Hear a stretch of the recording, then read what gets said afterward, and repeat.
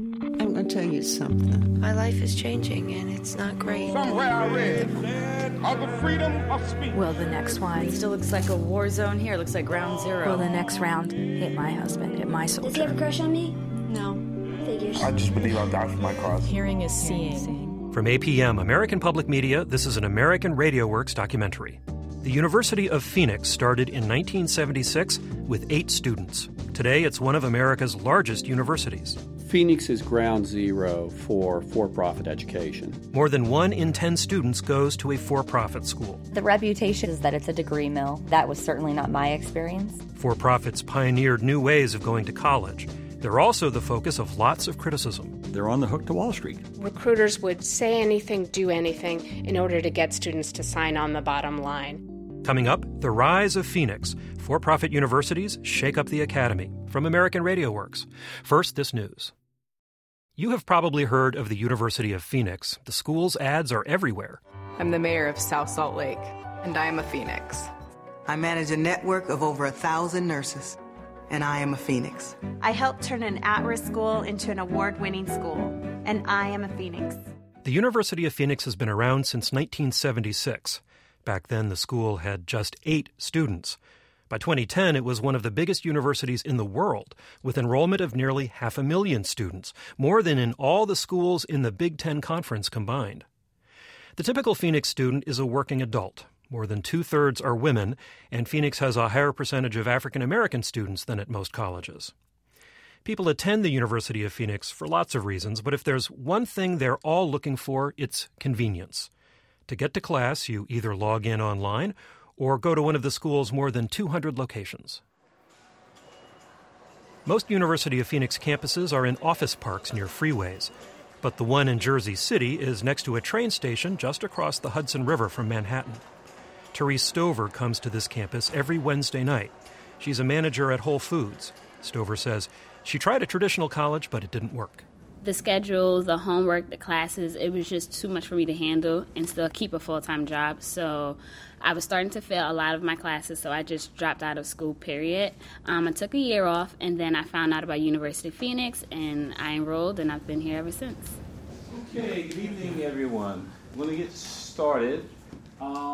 Tonight, Stover is in a business communications class. She's getting a bachelor's degree in hotel management. What Stover likes best about Phoenix is the schedule. Classes meet one night a week for 4 hours, and students typically take just one class at a time. Each course lasts 5 weeks. Tonight we're going to talk about group dynamics and communication. Before we do that, just some feedback on your papers. There are 14 students in this class, and all classes at Phoenix are small like this. None of the classes are taught by tenured professors. They're taught by working professionals. The instructor for this class is an operations manager for Duane Reade, a New York area pharmacy chain. Hiring working professionals to teach has been a central tenet of Phoenix from the beginning. The idea is that students will be better prepared for careers if they learn directly from people who are working in the field. It's one of the things that student Talitha Bravo likes best about the University of Phoenix. It's amazing. It seems like right after a class, you get to apply the things that you learn almost instantly. It's real life experience. Everything that we learn is exactly what's out there. You do that? Do you find yourself doing that? Constantly. Constantly? All the time. How does that work? My customer will tell me what it is that they want. Mm-hmm. Something else that's different about Phoenix is the way it is funded. Most colleges are nonprofit, but Phoenix is a for-profit enterprise. And that makes a lot of people uncomfortable, says Mark Schneider. He's an education researcher who worked in the George W. Bush administration. There's no other sector in the American government, the American economy, where the term for-profit brings up such negative attitudes as in higher education. Schneider counts himself among the supporters of for-profit colleges. He says they can innovate and expand quickly, and this is key in a rapidly changing economy where more people need degrees. But critics say many for-profits are more interested in making money than educating students. They're on the hook to Wall Street. U.S. Senator Tom Harkin is a Democrat from Iowa. In 2010, the Education Committee he chairs began an investigation of the for-profit college industry. Harkin was alarmed by how quickly the sector had grown. In just 10 years, the number of students attending for-profit colleges had tripled. And even though only 1 in 10 students went to for-profits, The government was spending a quarter of all its financial aid money on students at for-profit schools. Harkin wanted to know if that was a good use of public money. In July of 2012, his committee released its final report in a press conference on Capitol Hill. In this report, you will find overwhelming documentation of exorbitant tuition, aggressive recruiting practices, abysmal student outcomes, taxpayer dollars spent on marketing and profit, and regulatory evasion and manipulation. Senator Harkin has been particularly critical of the University of Phoenix. As the biggest for-profit, he says it deserves extra scrutiny. But Phoenix says it's being unfairly attacked. University officials say Phoenix is providing a quality education to hundreds of thousands of students who would otherwise not have access to college.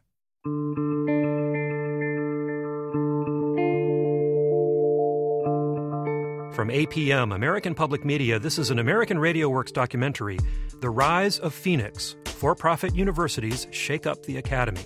I'm Stephen Smith.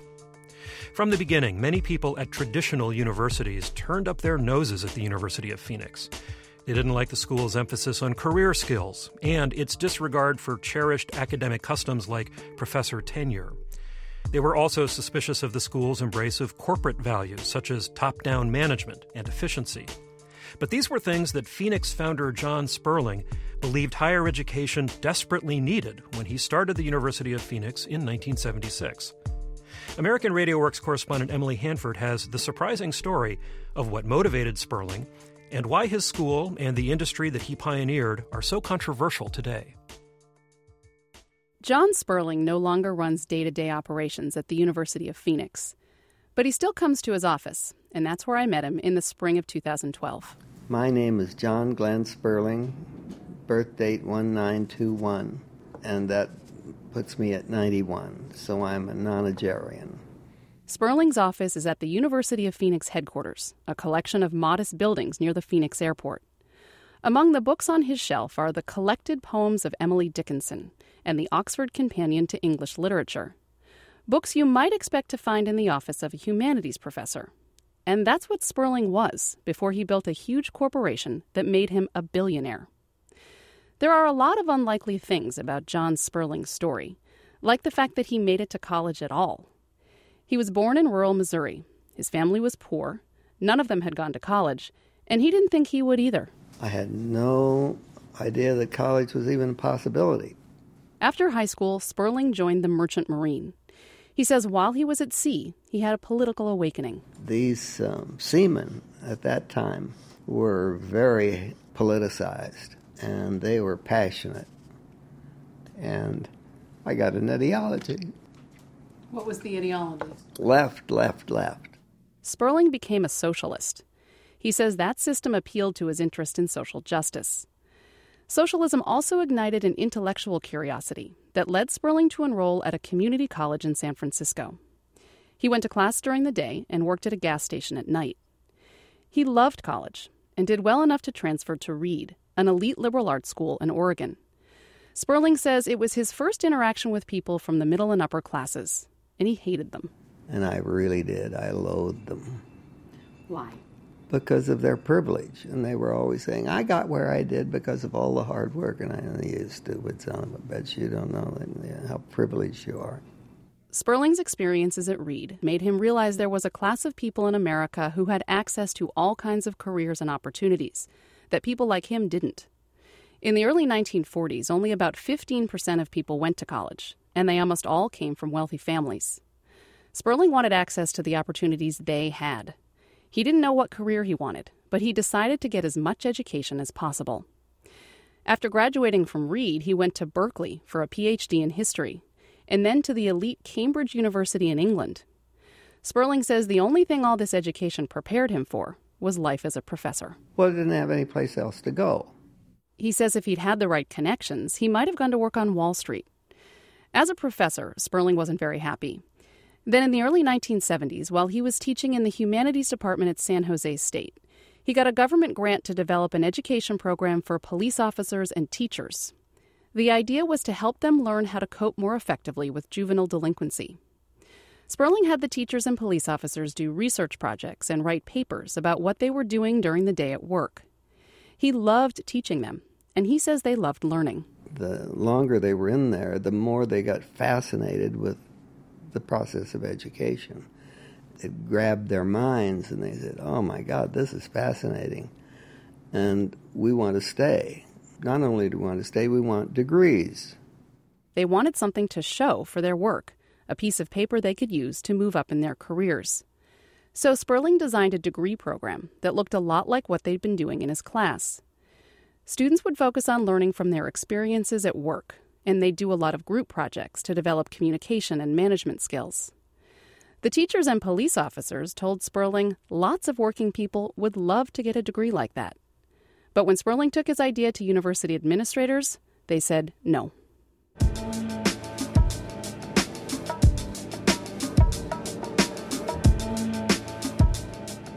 Sperling says San Jose State said no to his degree program because the school didn't need more students. In the 1970s, the university had plenty of state funding and plenty of people who wanted the degrees they already offered. Plus, setting up a new degree program required approval from deans, department chairs, and all kinds of committees. And Sperling says his ideas about education just didn't sit well with traditional academics. Career skills and group work weren't what university was about. The faculty were not going to put up with this sort of nonsense, and the Accrediting Association was not going to allow higher education to be debased by such activities. Sperling saw the university's decision as a form of class bias, and he wasn't going to be deterred. So he took his idea to a Jesuit university in California that was in financial trouble. It needed new students. Soon Sperling got a contract with another college that was struggling financially, and then another. But the higher education establishment remained hostile to his ideas, and so did the Accrediting Association in California. They accused him of operating diploma mills and threatened to strip accreditation from the schools he was working with. That's when John Sperling decided he would start his own university.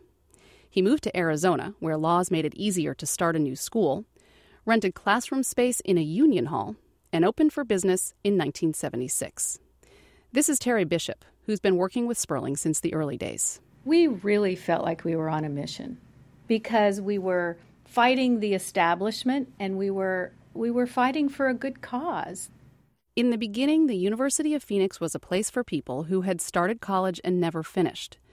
In fact, to get into Phoenix, you had to be at least 23 years old, you had to be working, and you had to have a minimum of 60 college credits already. Muriel Duncan was a member of the first graduating class. I got so much junk here. I don't know where you want to start or where we want to end. Duncan is 84 years old, sitting in her living room in Arizona, sifting through a pile of papers she had to submit to get into the University of Phoenix. They're mostly documents chronicling her work history. When Duncan went to Phoenix, she was working at the Arizona Department of Juvenile Corrections. At that point, I didn't see myself going back to a 4-year college. She had started a degree when she was 18, but quit because it was too expensive. Now she was 50. Her husband was on disability, and they relied mostly on her income. She traveled a lot for work and says she couldn't take time off to get a degree. Then someone told her about this new school. And it was in a red brick building, and we were on the second floor.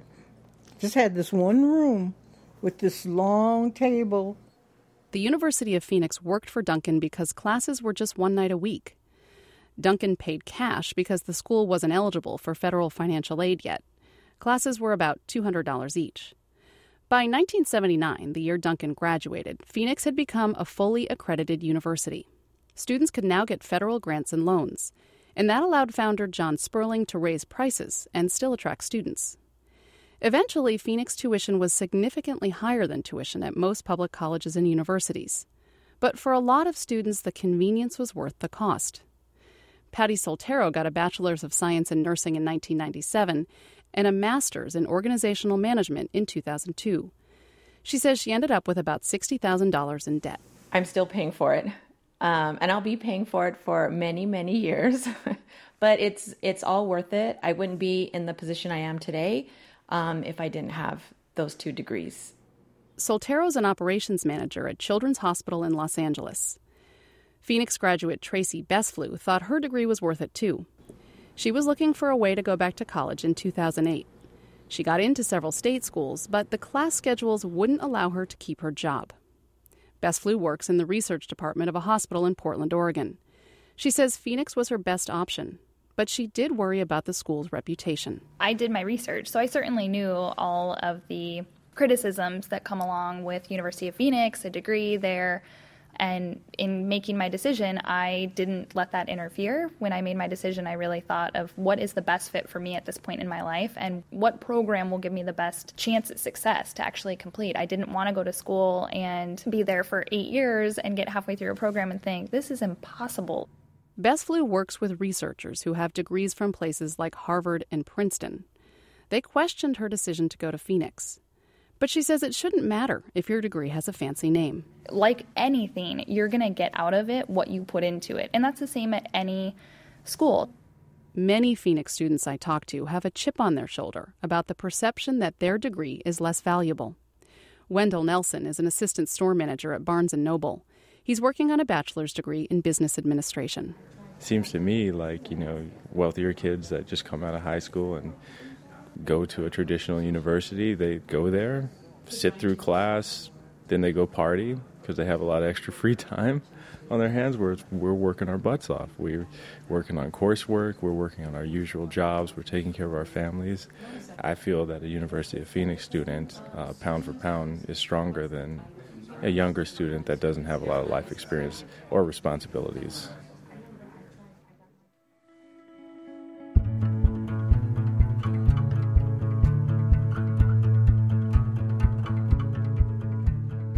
When Phoenix founder John Sperling started the University of Phoenix, he was motivated by his interest in social justice.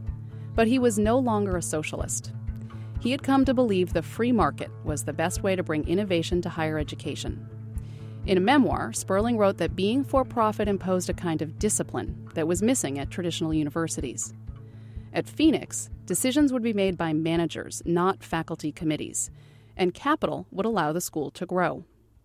A decade after opening its doors, the University of Phoenix had more than 6,000 students, and Sperling wanted to get much bigger. He started online classes in 1989, long before most other universities were doing it. He also created a parent company called the Apollo Group, and in 1994, he took the company public. Apollo Group was really a rocket ship of a stock. Trace Erden is an equity analyst who covers the for-profit education sector.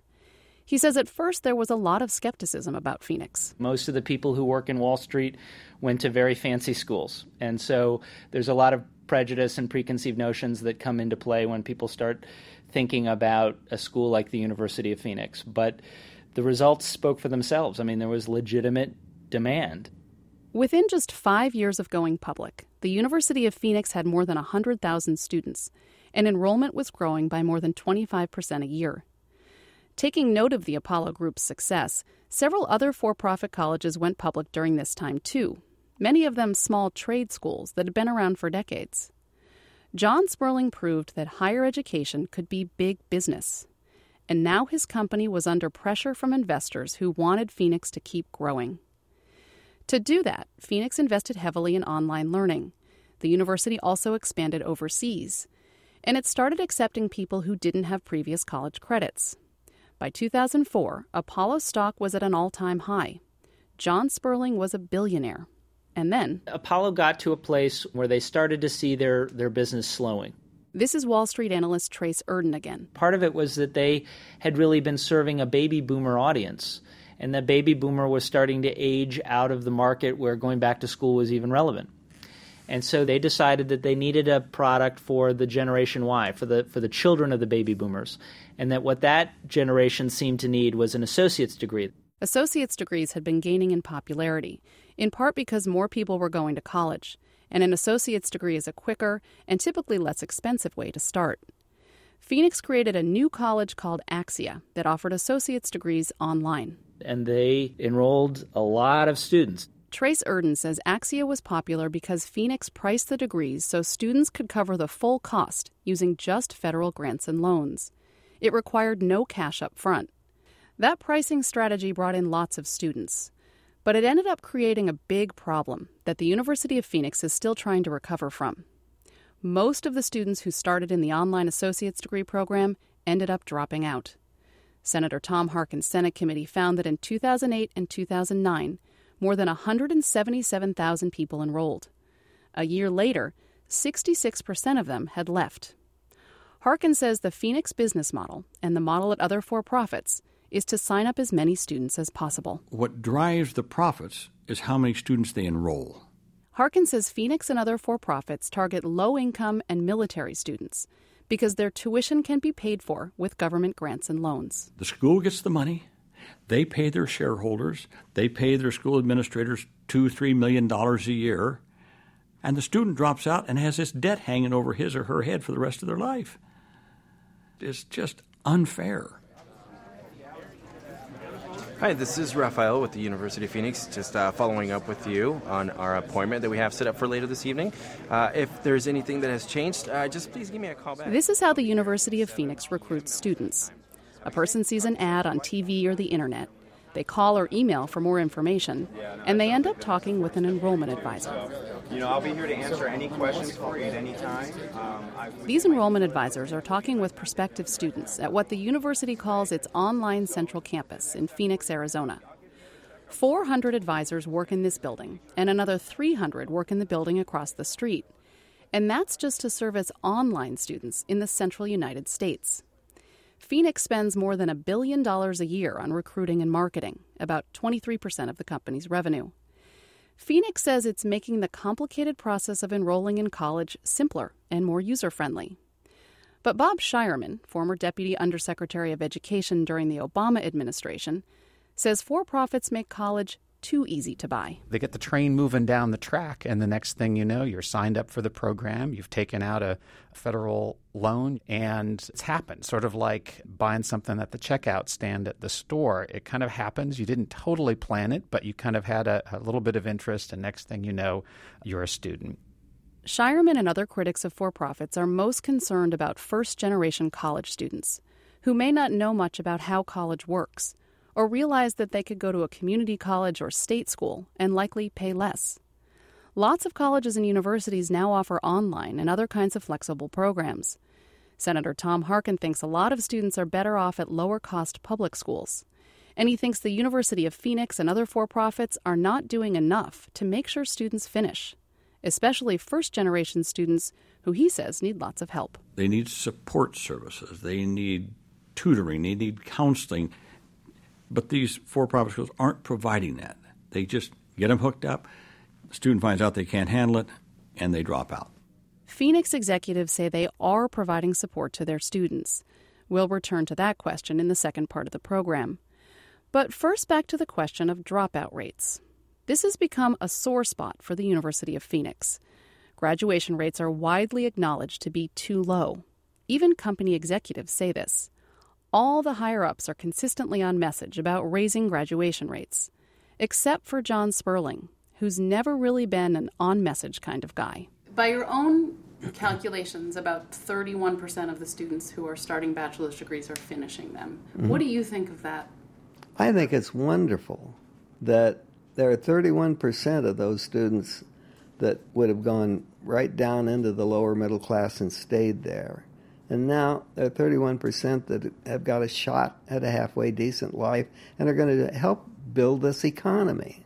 What do you want them to do? You want to have 100% down there, or do you want to save at least 31%?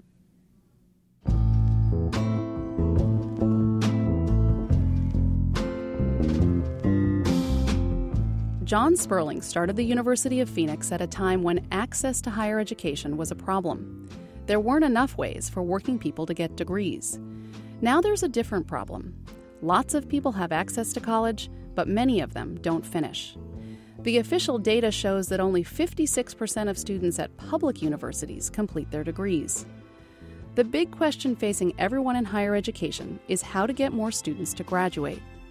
Critics of for-profits are skeptical that schools like the University of Phoenix are committed to doing that. But the University of Phoenix is betting hundreds of millions of dollars on the idea that it can improve graduation rates by figuring out a way to help college students learn better.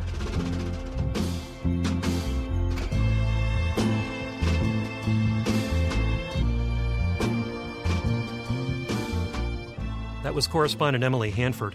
You're listening to an American Radio Works documentary, The Rise of Phoenix. I'm Stephen Smith. Coming up, we visit Silicon Valley veterans who've signed on at the University of Phoenix to try to reinvent education. We've reinvented media, the experience of music. We've reinvented social connection. We really haven't applied those same sophisticated technologies at scale to learning. To read more about this program and to see photographs of Phoenix founder John Sperling, you can visit our website, AmericanRadioWorks.org. While you're there, you can also find links to the report released by Senator Tom Harkin's Senate Committee documenting problems with the for-profit college industry. That's at AmericanRadioWorks.org. Support for this program comes from Lumina Foundation and the Spencer Foundation.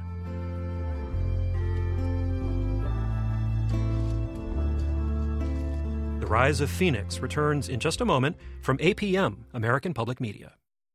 Since it was founded in 1976, the University of Phoenix has been challenging traditional notions about higher education, and it's been the focus of lots of criticism. The cascade of negative publicity is endless. Phoenix founder John Sperling says he's come to expect it. We're so used to it, the attacks, that it's just part of doing business. But there's an increasing amount at stake for the University of Phoenix. When the school started, all of its income came from students who paid out of pocket and often got help from their employers. There was no public money involved. Today, Phoenix and other large for-profits get close to 90% of their revenue from the federal government in the form of student grants and loans. That's because an increasing number of low-income students are choosing for-profit schools, and low-income students qualify for lots of government aid. Democrat Tom Harkin, chair of the U.S. Senate's Education Committee, says with so much money at stake, the government should have more oversight of for-profit colleges. This is an industry that is ripe for begging for some kind of regulation. Harkin is proposing new rules to rein in for-profits like Phoenix. He wants to reduce the percentage of revenue they can get from the federal government. He wants to ban the use of taxpayer dollars for marketing. Republicans are fighting the proposals, and the for-profit industry is lobbying hard against the proposed restrictions. As the battle continues on Capitol Hill, the University of Phoenix is making changes, and it's spending big money to try to improve its reputation. It wants to prove that it offers something the government and students should be willing to buy. Here's American Radio Works correspondent Emily Hanford. Why is it that you want to be here? This is an orientation class at the University of Phoenix campus in Columbia, Maryland. It's a free 3-week course. Students with little or no college experience have to take it to make sure they know what they're getting into. Because it's going to be easy to say, you know what, I'm bagging it. It's not worth it.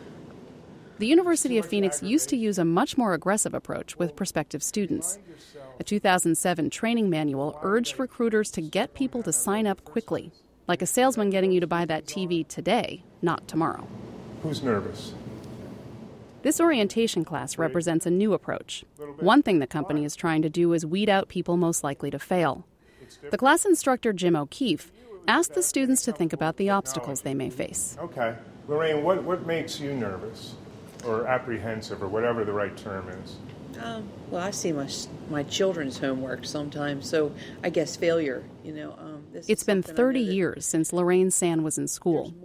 What worries her most is reading. She says it's hard for her to stay focused and retain information. But at the end of the 3-week course, San decides to enroll anyway. According to the University of Phoenix, 4 out of 5 people who go through this orientation end up starting a degree. Lots of struggling learners are attracted to Phoenix, in part because you don't have to prove you're a good student to get in. Wendell Nelson had a tough time with math in high school. When he started a degree in business at Phoenix 2 years ago, and his advisor told him he was going to have to take algebra, he kind of freaked out. I said to myself, how am I going to approach this class? This is a guy that graduated from high school, with math A as a credit, I was saying, I look at a number and I get a headache. So I said to myself, what's going to happen?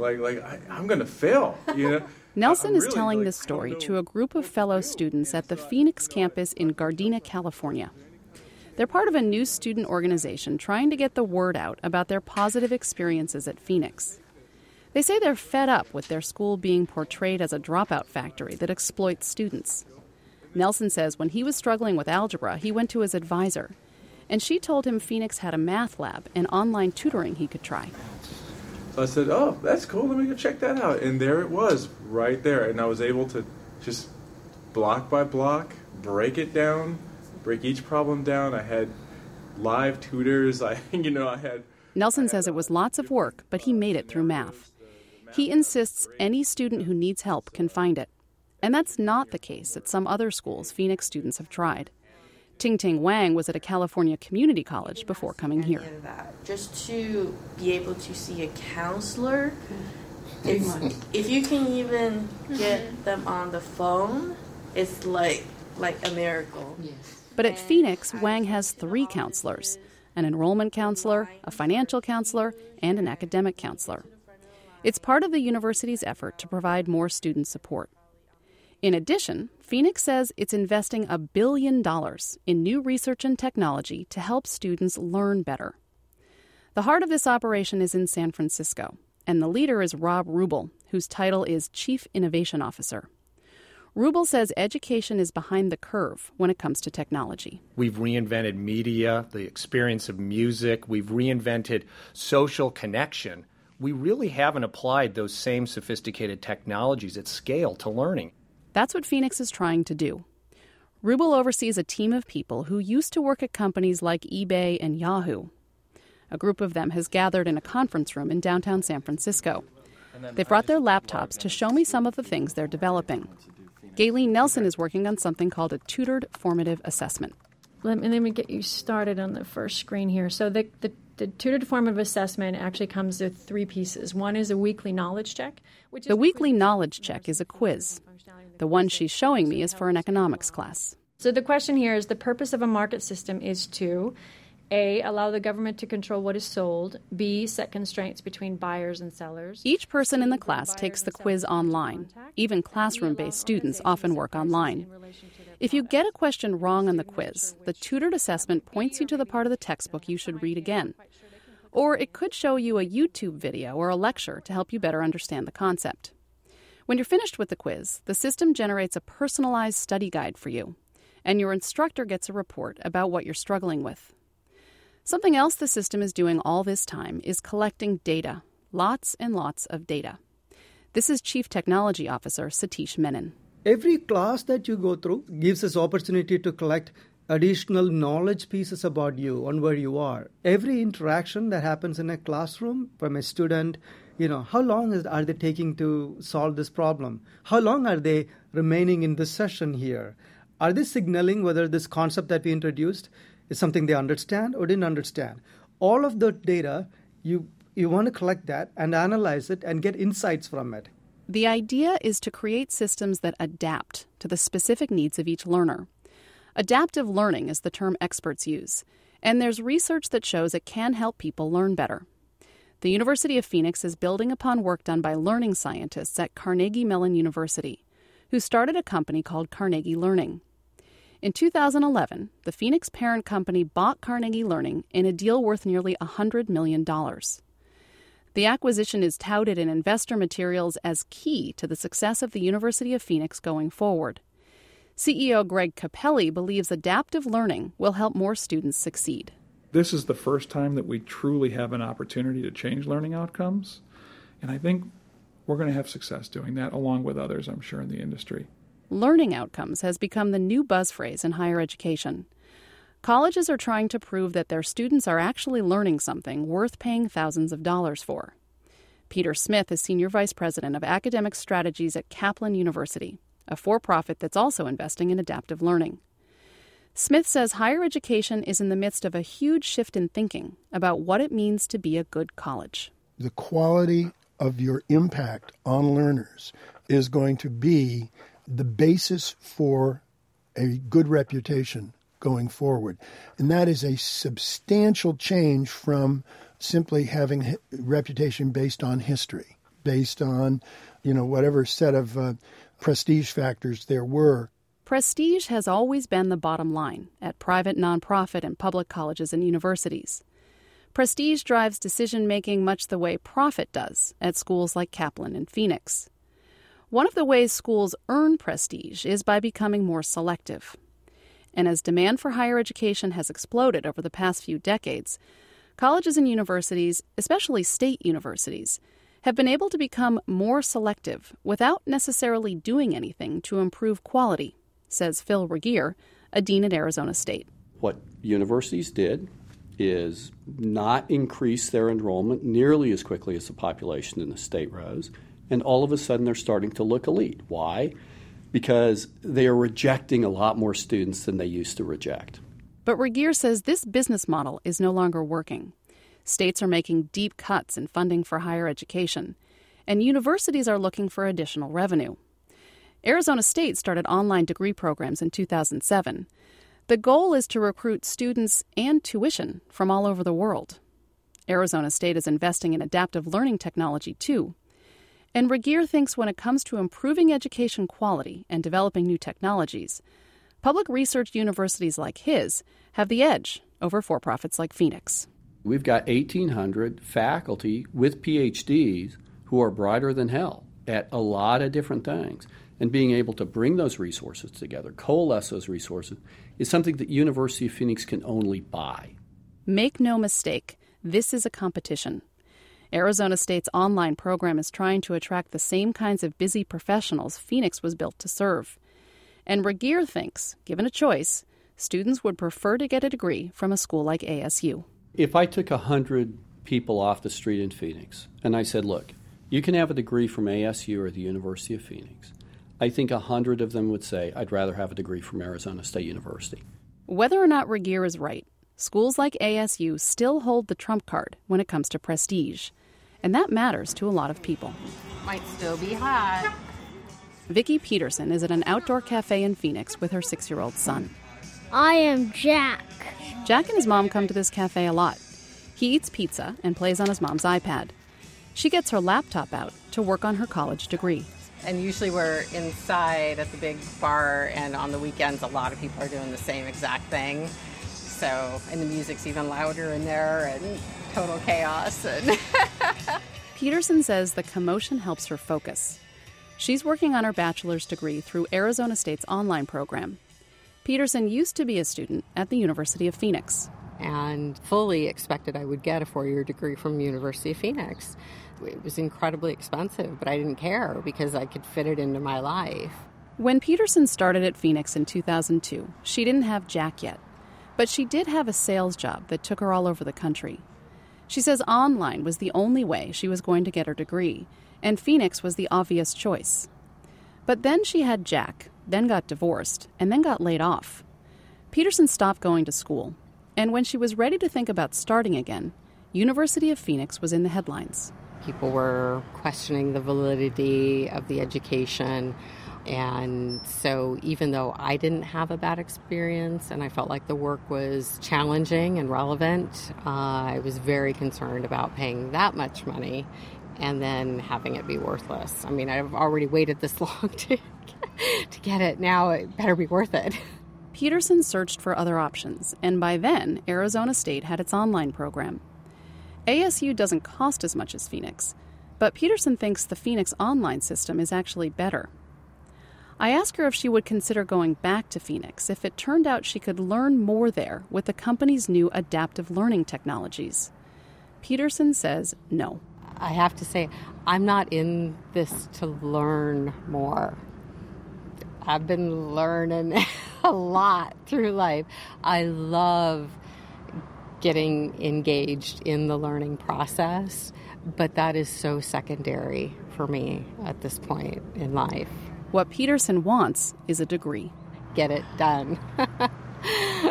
A piece of paper. The piece of paper. Put the check mark on the box on an application. Yes, I have the degree. A big question for the University of Phoenix is whether enough people will be willing to pay Phoenix prices now that they have more options elsewhere. CEO Greg Capelli says the University of Phoenix is not planning to drop its prices to compete with schools like ASU. We will either have something that people want and appreciate it and enjoy it and want more of, if it's good and if it's quality and if it does the right things for students and if it gets them the career that they want, or we won't. So the proof will be in the pudding. Capelli likens what Phoenix offers to Apple products like the iPhone and the iPad.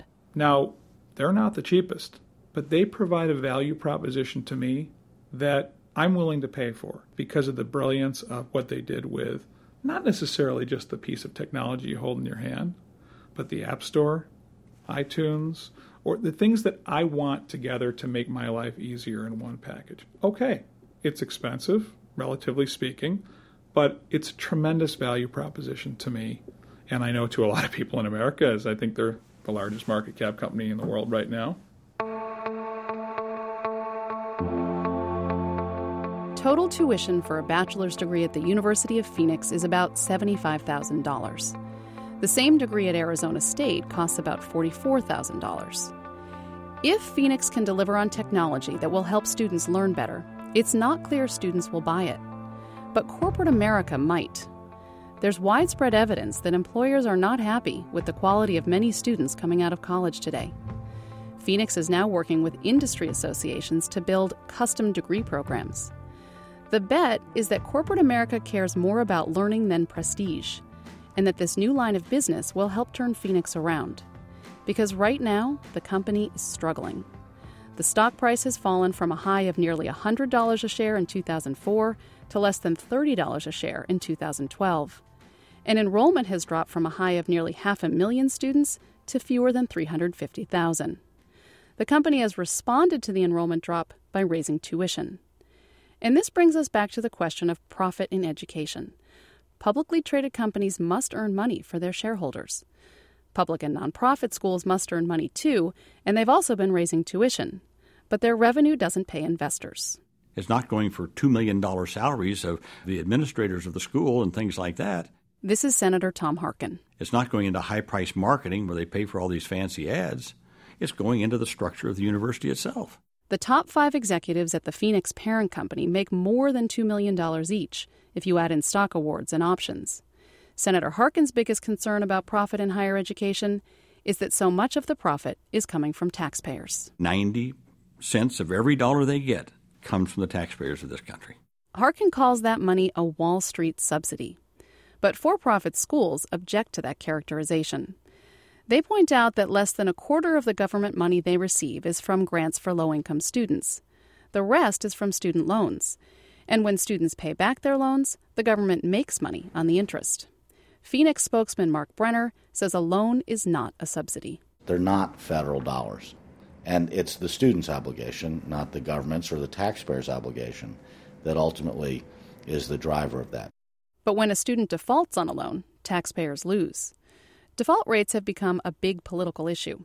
About 12% of all college students go to for-profit schools, but they account for nearly half of all federal student loan defaults. Even when students don't default, they can spend years, even decades, paying for their degrees. I kind of look at the university like a car dealership. Jeff Holmes has not had a good experience as a student at the University of Phoenix. They want to get you in the door. They want you to buy a car. Now, they want you to have success with the car. They want it to go well for you. But if it doesn't, they've already been paid. Holmes says Phoenix enrollment counselors misled him about how long a degree would take and were unclear about how much it would cost. He's now 4 years into a master's degree and more than $60,000 in debt. It bothers Holmes that his money is going to a for-profit company. But Phoenix graduate Kelly O'Horo doesn't think there's much difference between a for-profit and a public or nonprofit school. I always thought every school is for-profit. When you're paying $300 for one book, thinking somebody's making money off of this because this book is not $300. Like a lot of people, O'Horo chose Phoenix because the schedule worked for her, and because she was frustrated with traditional higher education. Before getting her master's at Phoenix in 2010, O'Horo got a bachelor's degree at Northern Arizona University, a state school. She says the University of Phoenix provided great customer service. Northern Arizona didn't. You know, we all gathered in the field house and waited in 15 different lines for half an hour each in order to get your schedule here and then get your books here and then pay your fees here and then do this here. And it was not efficient. O'Horo thinks she got better value at Phoenix. She didn't use government grants, and she's paying back her loans.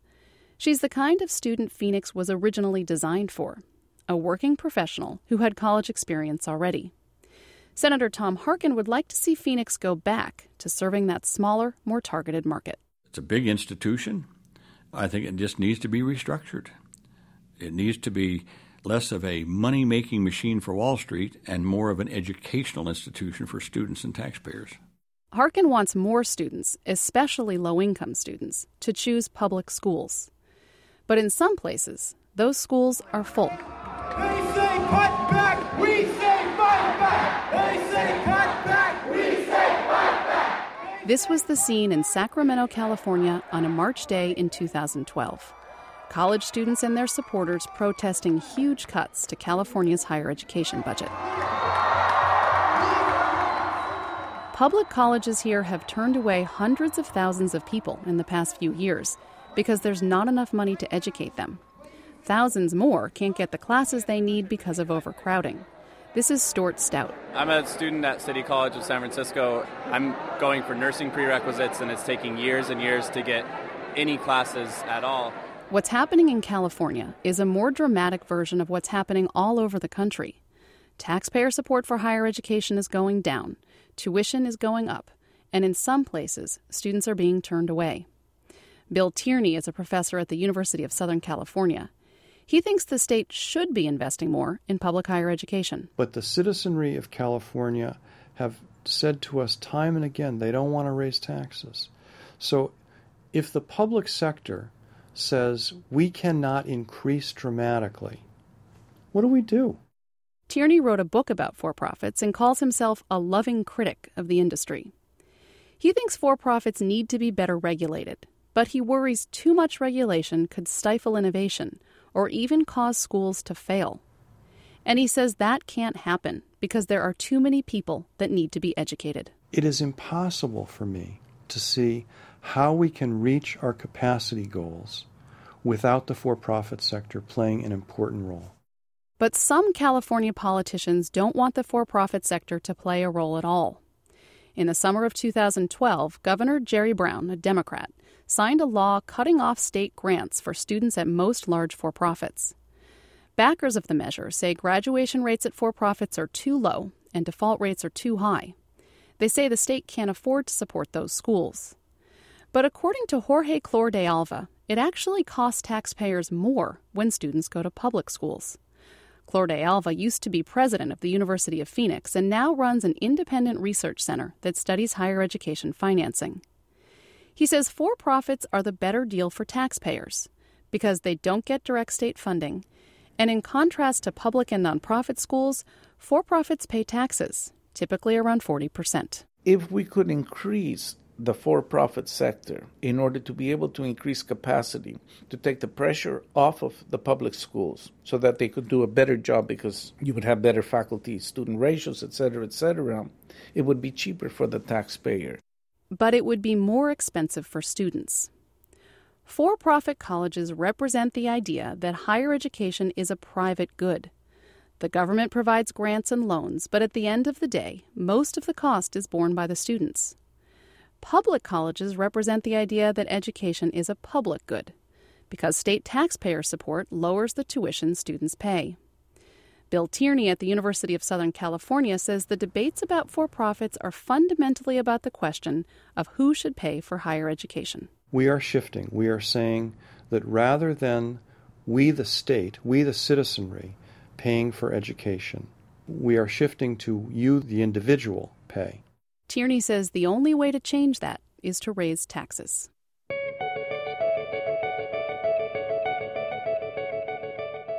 When John Sperling started the University of Phoenix in 1976, he was trying to give people a better shot at opportunity with a new way to complete college degrees. He believed traditional higher education was turning its back on working-class people like him. He looks at what's happening in California today and sees the same thing. Traditional education has slammed the door. Where in the hell are you going to educate these people? Well, it's going to be places like the University of Phoenix, or they aren't going to be educated, period. Critics see opportunism in a statement like that. John Sperling makes a lot of money when students are shut out of the traditional system and come to the University of Phoenix instead. I ask him what he thinks of people who are bothered by the fact that the University of Phoenix has made him rich. Why should they be critical? That I've lolled around and done nothing? That I've been a slack jaw? What are you supposed to do in life? Am I supposed to work hard to become a failure? Is that what they want?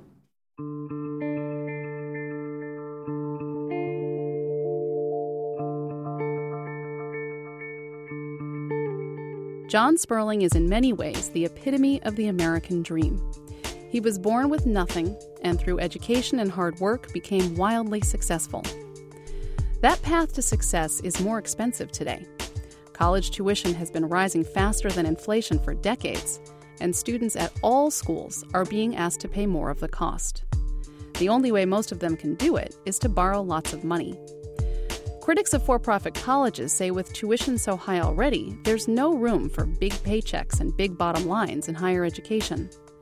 But schools like the University of Phoenix say their business model is good for students and good for the country, because it allows universities to expand and innovate rapidly.